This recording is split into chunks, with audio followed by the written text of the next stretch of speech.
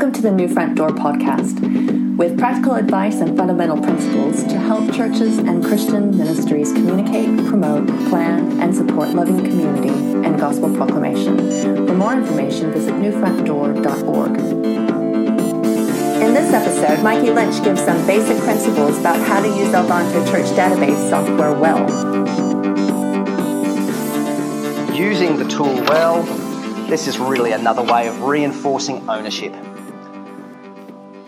Organic grassroots take-up won't work. It's got to be led, owned, implemented, managed by the leadership, by the staff, by the elders, by the admin, by the small group leaders. As it gets rolled out, it's got to actually be a top-down thing because it's a comprehensive software tool. It's not something that a pastor can just say, Sally's great at that. She's really techie. We'll just give Alvanto to her. She'll sort it out. It won't be able to work its way through the life of the church properly by doing that. You need to inspire people to use it. Hey, you know what? At our last elders meeting, because we had this up-to-date data on our attendance, we could see that this is an area that's really growing, and it helped us make some great decisions about what we're doing next year, and that was really helpful. Or it was really great because we set up a new welcoming people flow.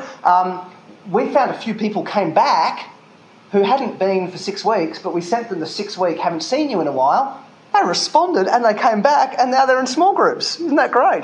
Normally that person would have drifted off, so inspire and celebrate, manage and enforce. So this is the awkward bit, but it's part of leadership, is that sometimes the admin has to say to the pastor or the small group coordinator, hey, Basil's not recording attendance for his small group. And then the pastor or the small group has got to come and have the conversation and say, hey, I noticed this isn't happening. Is there an issue here? How can we help? And so on. And have that. It's a leadership pastoral, as well as just it might be, I lost my login and I don't know how to get a new login, So it's that kind of process, gently managing and enforcing, gently, respectfully, understanding technology is a thing that makes some people paralysed in various ways. Technology is a thing that I've seen in my church, again, as I say, even me sometimes, smart people who use technology all day long switch parts of their brain off when they come home because this is their break time.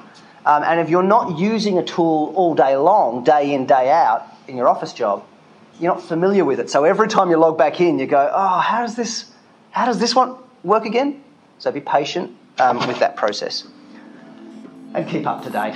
We've got to keep making sure it's up to date. We're updating and so on. This podcast was brought to you by New Front Door, the Church IT Guild. New Front Door exists to help churches and Christian ministries to use IT tools to support IT volunteers, to love people, and proclaim the gospel more deeply, efficiently, and effectively. For more information, visit newfrontdoor.org.